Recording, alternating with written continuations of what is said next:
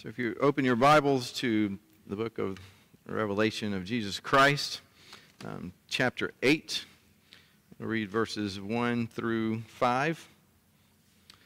So let's pray first. Father God, we thank you for your word. We pray that you'll bless the reading and hearing and preaching and listening to and applying your word, that you would apply it to our lives, that you would cast out distractions, as we've had technical distractions this morning. It's life in a fallen world where we lean on our technology. Help us to be blessed during this time as we continue to worship. And we thank you for the many blessings that you've given us. And bless now the preaching and hearing of your word. In Christ's name we pray. Amen. So Revelation chapter 8, beginning in verse 1. When the Lamb opened the seventh seal, there was silence in heaven for about half an hour.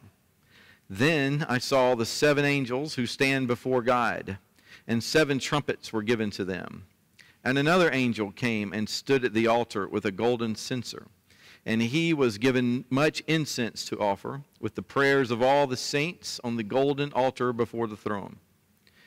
And the smoke of the incense with the prayers of the saints rose before God from the hand of the angel. Then the angel took the censer and filled it with fire from the altar and threw it on the earth. And there were peals of thunder, rumblings, flashes of lightning, and an earthquake. The word of the Lord. So what I'd like for us to do this morning as we continue to make our way through the book of Revelation is to, rather than, and you can do this as well, but rather than just trying to apply it to our situation, rather than just thinking what we tend to do with the book of Revelation, which is to make symbols mean whatever we want them to mean. And as we see the workings of Satan in the world, as we see the workings of evil man in different places in the world, we can see where these things are being represented in the book of Revelation. But one of the things I'd like for us to do, particularly this morning, is to think about this text from the perspective of if you were a believer worshiping this morning right now as they are in Haiti. And depending on what part of Haiti you may be, you're Christian, you are worshiping in a church. Some churches look like this. Some churches meeting right now under a blue tarp with maybe some handmade wooden chairs or on a stump or sitting on the ground, singing loudly with no amplification. Although some of them have these little karaoke things they'll carry, and it's like useful. But you've lost friends, you've lost family members, you had somehow miraculously figured out how to buy a bunch of goats, and this was going to provide for you and your family and somewhat for your community, and you survived the hurricane. The earthquake, pardon me. It's hard to keep the thing straight there. You survived the earthquake. And then the tropical storm comes through, again, with floods, again, and kills all your goats. I'm a believer. Why'd God kill all my goats? Why does he keep doing this to our country? Where's God in all this? And then however we may respond, if we're there living like that and worshiping like that, the way the believers there are responding is in louder praise. They'll cry, they'll weep with those who weep, they'll mourn with those who mourn, but not as those who have no hope. They will praise Jay-Z, increase all the more. And then they'll read this, and they'll try to apply it. It'd be a lot different than the way we might think about applying it. Or, if you think about yourself worshiping this morning in Afghanistan. You've received emails, texts, phone calls, messages as the pastor. We know who you are. We know who your family is. We will kill you and your family. We are coming for you. Maybe you find a place to hide. Maybe you decide, I have to do this anyway. What am I supposed to do? Fear man or fear God?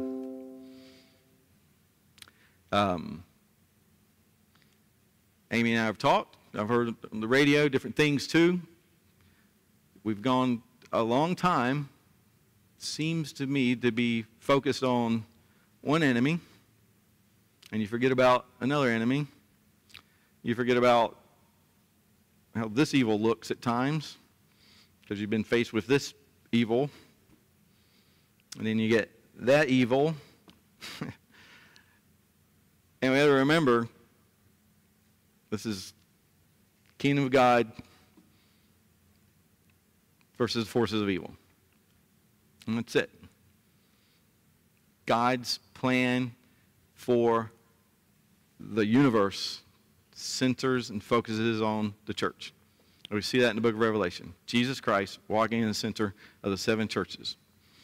Candlesticks, lights. Some of you saying you need to do better. You're almost dead. Some are like, I'm with you, I'm commending you. I'm standing at the door and knock. That's how the letters to the 7 churches ends. I'm knocking. So that's what he's telling us. Hey, I'm knocking. Let me in. Maybe you're in a church in China. Early Rain Church. They got their Facebook page that still goes up. They do live videos. This morning, the live video is police are outside yelling things in Chinese. You can kind of pick up on the fact that it's not good. The comments that they're making is they've figured out there is an unlawful gathering. Imagine that, a country that can call a worship service an unlawful gathering for some reason. For there, it's not about COVID. It's about the worship of Jesus Christ. You will have no gods but the government. And they gather. And a couple of sermons I've heard, there's one pastor that keeps being harassed by the government and arrested and put in jail, away from his family, his children, for months on end. Very good Reformed sounding sermons. But they knock, they come in, they want everybody's IDs, they push their way in, they allow them to eat together as the police sit there and watch. You know, so whenever they're Sunday, are they behind us or ahead of us? But this was their last worship service they were gathered at in this apartment building. And after they had finished eating and praising God in whatever way as the police watched, they then arrest the pastor, all the attendants, all the children, except for apparently one blind man and a couple of elderly people. And they're hauled off to prison. You don't get process. As we know, even in our country, if you are deemed heinous enough, you don't get process anymore. So what do you do? What do you do when you're a church in Haiti and there are natural disasters? There's no real government that's supposed to be a blessing from the Lord. Your president's been assassinated. There's violence. There's nobody coming to the rescue. What do you do when you're in Afghanistan and you're worshiping and you've been blatantly told we're coming for you? And probably not anybody coming to help. Or if you're in China or many other places in the world where it appears Satan is winning. And you read Revelation. It should be a great blessing. It should be one of the books you turn to and you're just like, things are not as they seem. And what we start off with in this 7th seal, because if we were to go back and see the last seal pretty much is the end of the world. But there's a pause. In chapter 6 is, destroy everything basically. And then in chapter 7, there's this pause so that all the believers are going to be sealed. So if you're thinking you're a believer in these areas, you know what? you're worshiping in Haiti and you're a believer, you've been sealed. You've been protected from these things, from the spiritual harm and damage that can happen. Your body they may kill. But you're held safe in the hands of Christ and one day with him in heaven. You're sealed as a believer in Afghanistan. You're sealed as a believer in China. You're sealed as believers here. We're sealed, protected by the hand of Christ. Whatever might happen in this world. And there's that pause. And then, just before apparently the end of the world thing happens, the seventh seal happens. And the book of Revelation can be a little tricky to get because it's not always happening. You know, it goes from chapter 1 through 22, and it's like, is that right? 22 chapters? And they end up, one thing happens, then this, and this, and this. There's some going back. And let's look at this from another angle. Let's look at this from another point of view. One of the things you'll see is the seals are being undone. This is to test believers' faith. He's talking about the churches, and then these things happen. And the trumpets we're going to see that are coming now. These are warning blasts. These are calls to warfare, but they're also things that are happening in the world to warn people that God is real. Death is real. Violence is real. God's holiness also includes his wrath over sin. It's a warning so that people might not be without excuse in a day of judgment. And then the bowls pour out, and of course that's just judgment on non-believers. But we're right here at this part of the seventh seal in verse 1, and there's silence in heaven for about half an hour. Now, the first thing I'm going to do is like a half an hour. I say half an hour. Why not a whole hour? Or why not say a long time, a short time? But if you think about it, this is in heaven. I want you to look back at chapter 5. So we had chapter 5, verse 1. And you've had the ascension of Jesus Christ to the throne, standing as a lamb, though been slain. He's defeated the world and evil and darkness by his death on the cross.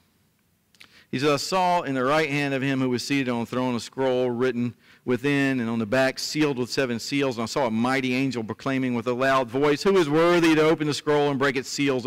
No one in heaven or on earth, under the earth, was able to open the scroll or look into it. And I began to weep loudly, because no one was found worthy to open the scroll to look into it. And then when the elder said to me, weep not, behold, the Lion of the tribe of Judah, the root of David, he has conquered, so that he can open the scroll and the 7 seals. And between the throne and the 4 living creatures and among the elders, I saw the Lamb standing as though it had been slain, 7 horns, 7 eyes, which are the 7 spirits of God sent out to all the earth. And he went and he took the scroll from the right hand of him who was seated on the throne. And when he had taken the scroll, the 4 living creatures and the 24 elders fell down before the Lamb, each holding a harp and golden bowls full of incense, which are the prayers of the saints. You're the saints, by the way. It's not some special class of people. This is believers. And what'd they do? They sang a new song. They're singing, worthy are you to take the scroll and to open its seals. For you were slain, and by your blood you ransomed people for God from every tribe and language and people and nation. You've made them a kingdom and priests to our God, and they shall reign on the earth. And then I looked, and I heard around the throne and the living creatures and the elders and the voice of many angels, numbering myriads and myriads and thousands, and singing with a loud voice, worthy is the Lamb who was slain to receive power and wealth and wisdom and might and honor and glory and blessing. And I heard every creature in heaven and on earth and under the earth and in the sea and all that's in them saying to him who sits on the Lamb, the throne, and to the Lamb be blessing forever and ever and ever and ever and ever. And how loud it must be. And then suddenly,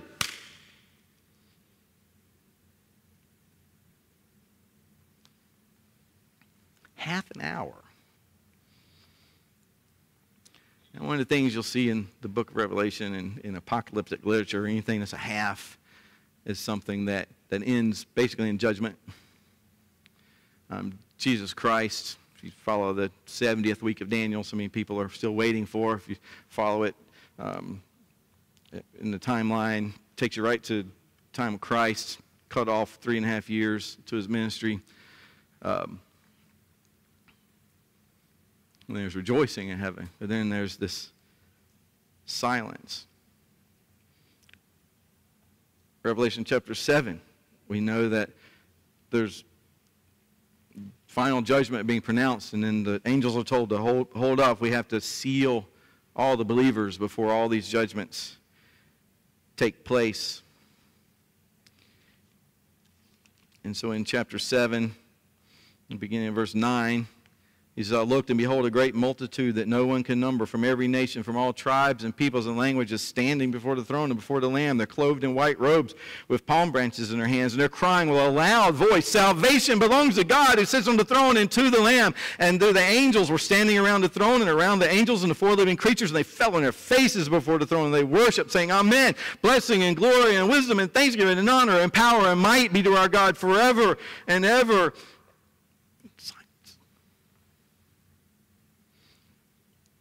Why does the cacophony, the beautiful roaring as waters and trumpets, as loud as it may be, as we heard a loud voice this morning, not a voice, but a loud screech that hurt our ears, this would fill your ears and your souls with joy, for the loudness would not hurt your ears, but continue to amaze as the loudness of the harmonious, the basses and the sopranos, the trebles, the mids, everything blending, and the harmonies all fitting perfectly together in worship to God, louder than we could possibly imagine, and being able still to hear, because and if you've ever been in some sort of a gathering where you're singing and you just can't sing loud enough because you just want to praise, and it's so loud that you just sing louder. And so at the top of your voice is praising God, and then silence. So a part of worship is stillness.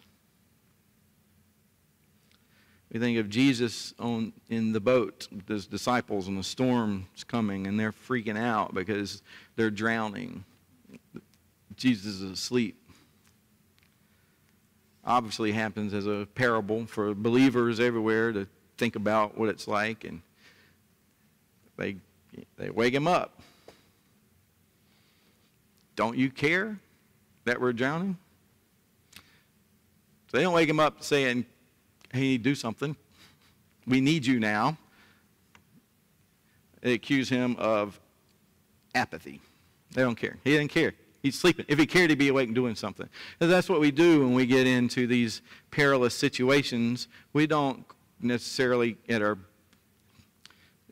our not so best moments, what we will do is cry out and wonder, where is God? Why don't you care? Why are you asleep?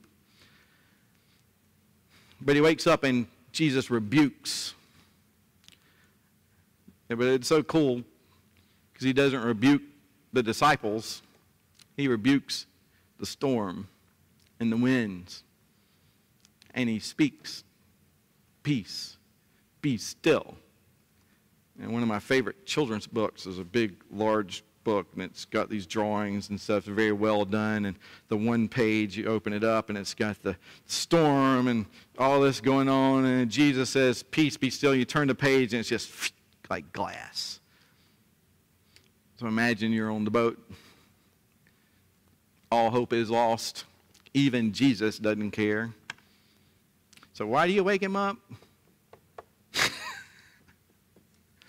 I guess they think maybe he can do something, or you just don't want him to die back there. I remember Hurricane Hugo's anniversary is coming up. It makes us think about that. I stayed with a family in Manning because it was supposed to be safer there. Turns out it was more safe in Orangeburg, where I lived, and stayed more in the eye of the place. And I slept through the whole thing. No surprise, anybody who knows me. And the next morning, got up like a bomb had gone off. I asked, John Brunke, I said, why didn't you wake me up? Yeah, not because I could do something. I was like, I needed to, I don't know, why didn't you wake me up? I wanted to experience, I don't know what I was thinking. That was my first question. Why didn't you wake me up? And he said, I didn't want to go in that room and open the door and see you huddled crying in the corner. And I was like, I wouldn't want to see that either. Thank you for keeping me asleep, I guess. But, yeah, so it's like, Jesus, but if you knew I could do something about it, there's problems outside. My friend has shown up and he's causing trouble. I'm sleeping. Why don't you come get me, wake me up so I can take care of the problem? The problem, the disciples should have been able to say, wake up, fix this. But instead, you get the point. And he says, peace be still, and it's still. And there's this silence. And what happens in the silence is worship when they now no longer fear the storm, but fear him who has this kind of power over a storm. I mean, imagine it. And yet we still, in our not so best times, fear the storm rather than him who could easily speak into our lives at any moment, and that's it. There will be a day when Jesus speaks, when all praise gathers up to the Father and the Son through the power of the Holy Spirit, and all of creation is yelling and singing his praises, and then suddenly it just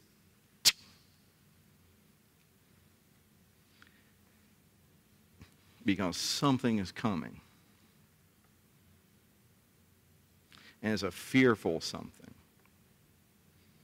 And all of creation that is worshiping God now waits the judgment to see the terrible wrath that's going to be poured out on the inhabitants of the earth, who are not sealed, but instead have received the mark of the beast, which, as I've said before, isn't something you can accidentally get.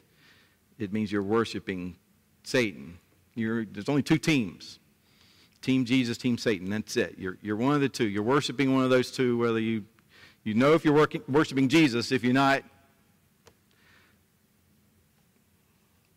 then unless something changes and you repent and put your faith and trust in Christ, then there's a terrible pause that's taking place in this silence in heaven. Unless this appears to be something I'm cutting out of whole cloth, so to speak, if you turn to the prophet Zephaniah, which is toward the back of the prophetic books.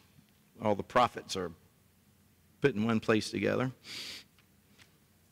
So Zephaniah with a PH. Zephaniah chapter 1, beginning in verse 7. Be silent. Be silent before the Lord God, for the day of the Lord is near.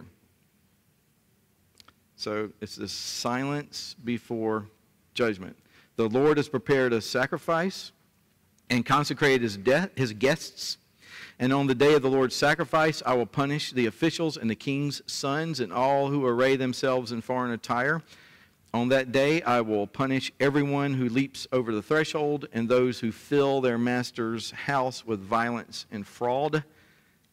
And then to verse 17, I will bring distress on mankind so that they shall walk like the blind because they have sinned against the Lord.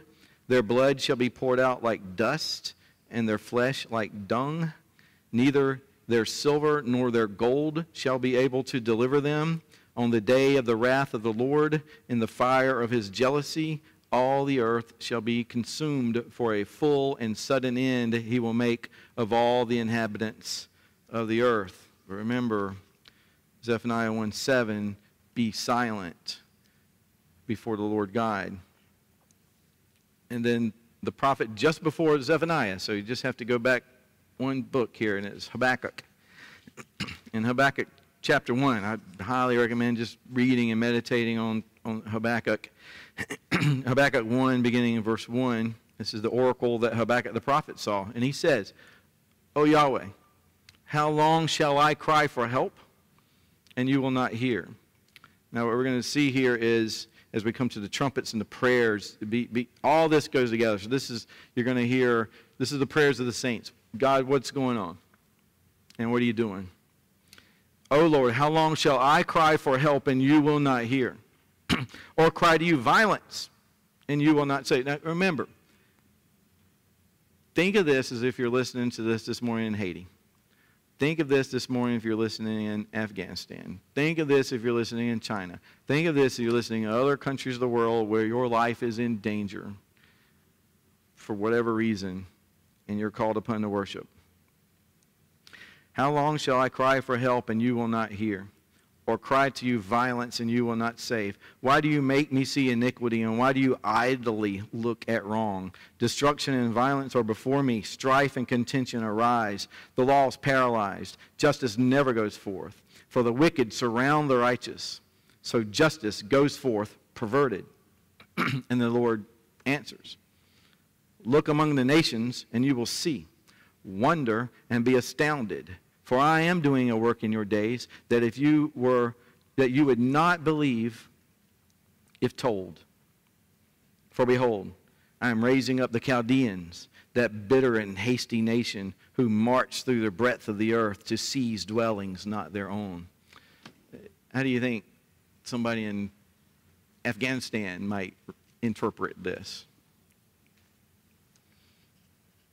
I'm raising up the Chaldeans, a bitter nation, a hasty nation. They march to the breadth of the earth. They seize dwellings not their own. They are dreaded and fearsome. Their justice and dignity go forth from themselves. Their horses are swifter than leopards, more fierce than the evening wolves. Their horsemen press proudly on. Their horsemen come from afar. They fly like an eagle, swift to devour. They come for violence, all their faces forward. They gather captives like sand. At kings they scoff, and at rulers they laugh. They laugh at every fortress. They pile up earth and take it. Then they sweep by the wind and go on, guilty men whose own might is their guide.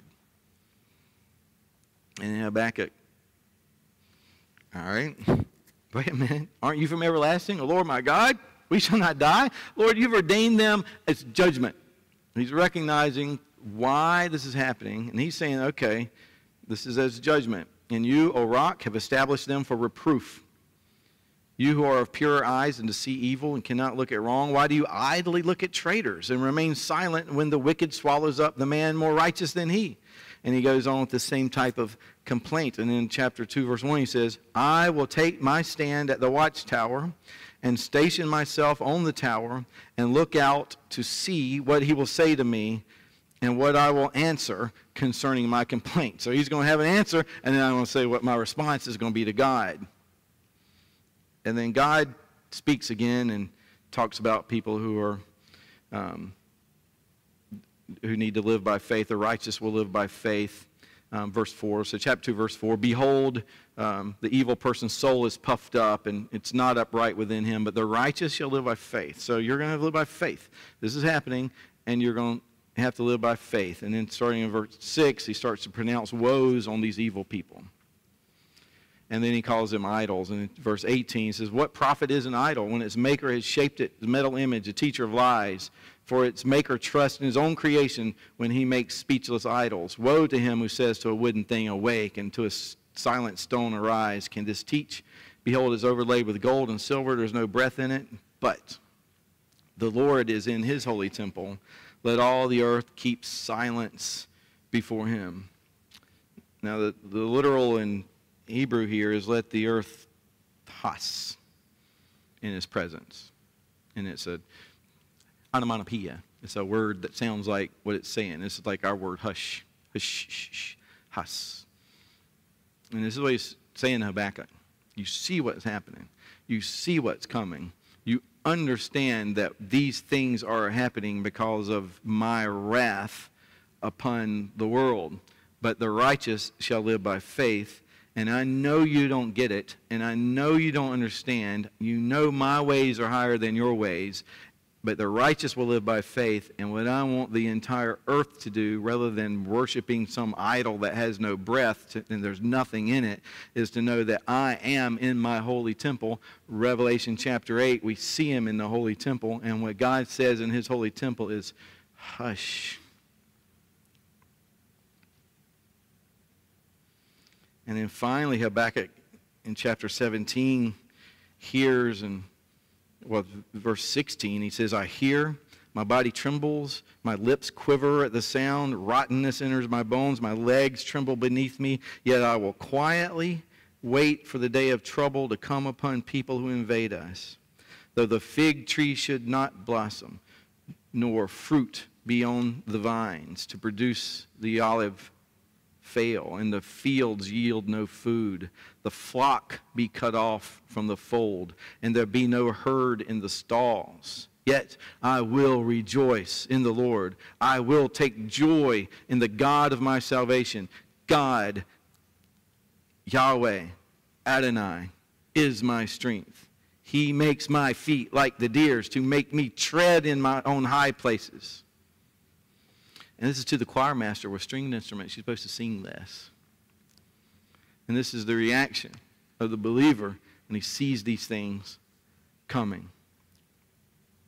And there's this silence in heaven. In Revelation 2, I saw 7 angels who stand before God. The 7 trumpets were given to them. This would remind us of the walls of Jericho. If you want to read it later, Joshua chapter 6. 7 priests given 7 trumpets to go around and blast, and the walls come down, and then you can enter in. So trumpets are always a call to arms.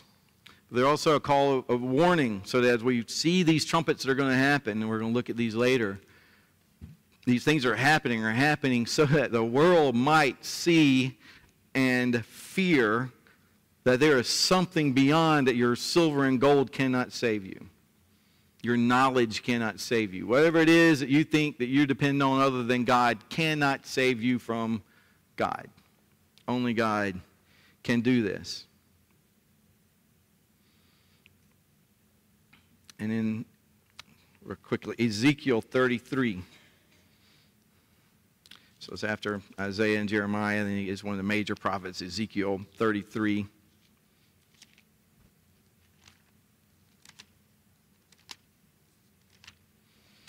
As we have Habakkuk who says, I'll sit in the watchtower.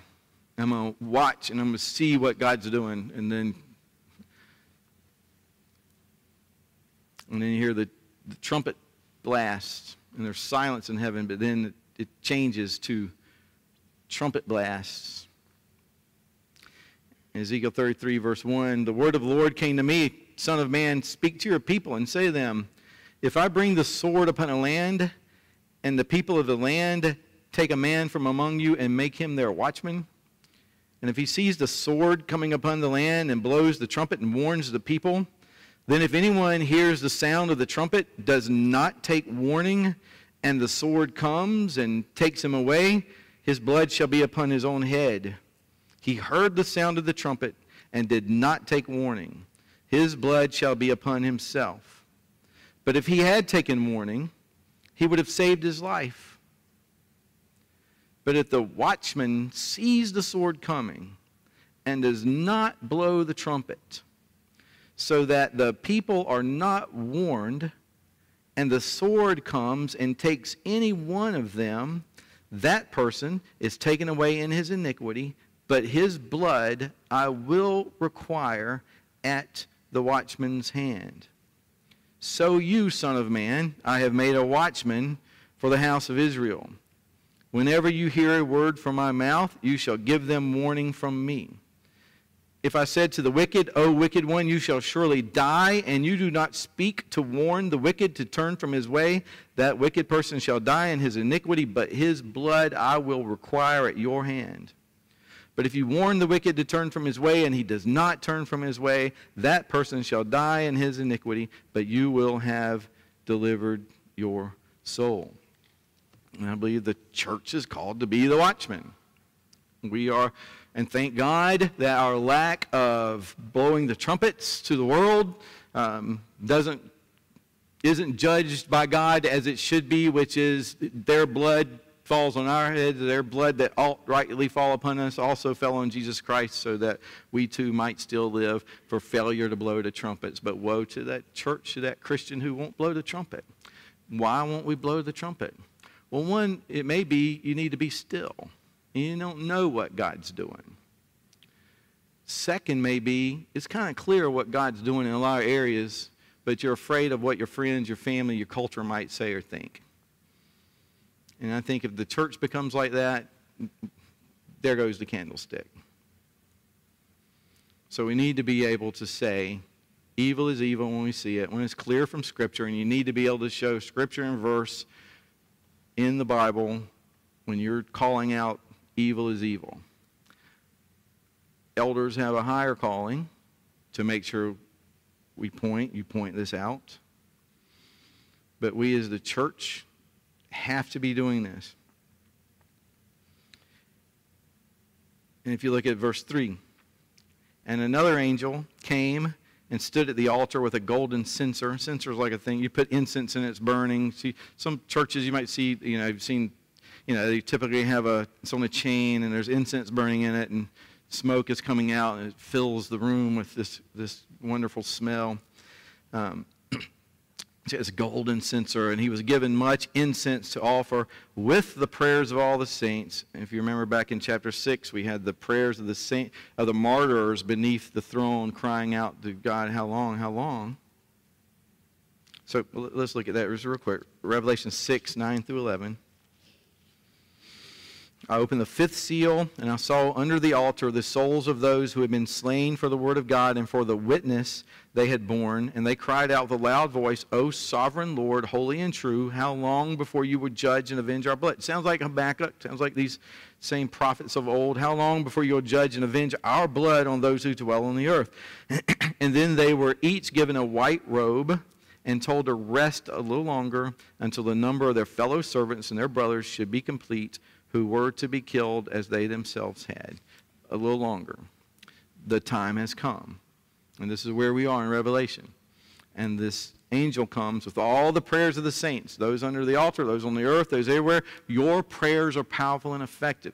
The Day of Atonement, when Aaron was to go into the Holy of a Holy Place, one of the things he had to do was go in with incense so that the smoke of the incense would cover the ark of God, would cover the altar, the ark, so that Aaron could live when he walks in. And so there's the throne room scene, and this is what's happening. The prayers of the saints are going in and coming up before God. Our prayers mixed with this incense, which a lot of people say, well, what's that mean? And I believe it has to do with the Holy Spirit. We don't know how to pray as we ought, and the Spirit groans for us with groanings too deep for words, so that as we're praying, our prayers are fixed so that the true thing that maybe we ask for ABC to happen, but it's so that we can ultimately get to D, and God's like, well, if I do A, B, C, and D, you're not going to D, so let's just go ahead and what you're praying for is D. And so that gets fixed. And so these prayers go before God just like they did in the Day of Atonement, just like they did in the Holy of Holies, and they go up to him, and then that all that is emptied before God, and then that same censer is taken, and he takes fire from the altar, and he uses that and throws this upon the earth in final judgment, so that our prayers are being used by God even in the final judgment of the world. Our prayers are powerful and effective. When a prayer in here, in Haiti, in Afghanistan, in China, anywhere else, as they're praying, oh Lord, how long? Oh Lord, how long? Jesus is at the right hand of God. Peace, be still. There will be silence in heaven. All of the entire universe will be quiet for a limited amount of time before there is judgment. But there will be judgment. This will be taken care of. And one of the great things that Jesus told us when he was living here was, love your enemies. Pray for them. Don't curse them. So, many of these prayers have been answered in the fact that many of the surrounding the throne were brought in because of those very prayers, and now they add their prayers. So we pray for our children, our parents, grandparents, neighbors, enemies, the Taliban, that they would be converted, that they would bust in on believers as they did Polycarp, as people saw the witness and said, what are you doing? And people start to turn. They see. And they're convicted. And that would be our prayer. So verse 5, the angel took the censer, filled it with fire from the altar, threw it on the earth, and there were peals of thunder, rumblings, flashings, lightning, and an earthquake. That's where we were in chapter 6. And what you'll see as we go through this, it's like that little thunder, rumblings, flashings, lightnings, earthquake. A couple other chapters, we're going to see the end of the world coming again from a different perspective. They're going to add another little phrase to it, and another little phrase finally to it. As we're going to take a look in the coming days as we go through the book of Revelation and see these trumpets that are blowing, as we're to see these things that are happening in our world as trumpets that are blowing to wake people up. And we've seen it. We've seen people come to church. Not just our church. We got a General Assembly talking to people, particularly in smaller churches. And, how's your church doing? Because COVID stuff. And they're all like, it's been the best thing that's ever happened. And, it's like, our church has grown. Our church is deeper. There's been, some people have left. Some people have come. Some people have gotten stronger. It's like, in these times of trials, the faith of believers cannot stay the same. No matter what you're going through. Old age, illness, sickness, trials, pestilence, disease, whatever it is. As a believer, you have to look at this and go, why are you asleep? What are you doing? I'll stand here and I'll wait. What are you doing? How are you wait? The righteous shall live by faith. And that's what we're called to do, is live by faith and know that God is in his holy temple, and we are to be silent before him. And so what I want to close with, 2 Peter chapter 3, because we have to ask ourselves, so what kind of people ought we to be while we're waiting for these things to happen as we see them unfurling before us? So 2 Peter chapter 3, verse 8, or verse 7. By the same word, the heavens and the earth that now exist are stored up for fire, being kept until the day of judgment and destruction of the ungodly. But do not overlook this one fact, beloved, that with the Lord 1 day is 1,000 years, and 1,000 years as 1 day. The Lord is not slow to fulfill his promise, as some count slowness, but is patient towards you, not wishing that any should perish, but that all should reach repentance. But the day of the Lord will come like a thief, and the heavens will pass away with a roar, and the heavenly bodies will be burned up and dissolved, and the earth and all the works that are done on it will be exposed. Since all these things are thus to be dissolved, what sort of people ought you to be in lives of holiness and godliness, waiting for and hastening the coming of the day of the Lord, because of which the heavens will be set on fire and dissolved, and the heavenly bodies will melt as they burn. But according to his promise, we are waiting for new heavens and new earth, in which righteousness dwells. That's what we await. A land in which righteousness dwells. We as the church should be giving a taste of that to the world today.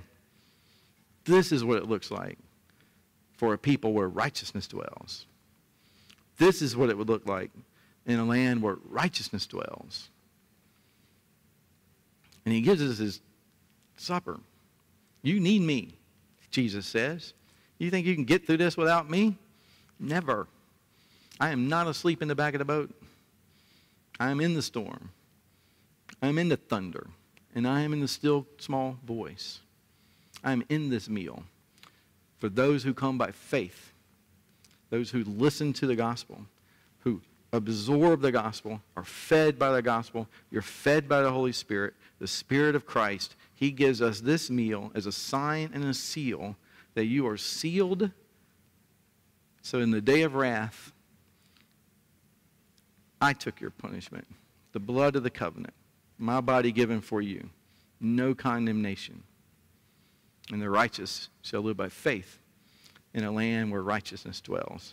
Let's pray. Father God, as we come to your table, help us to do it not with a nonchalantness, not with an apathy, because you care.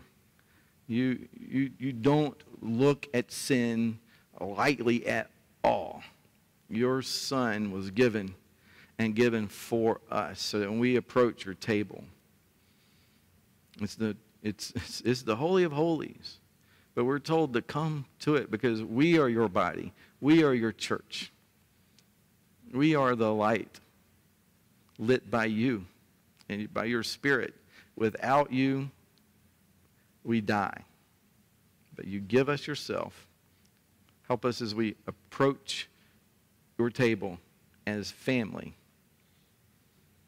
That we are reminded once again that you love us.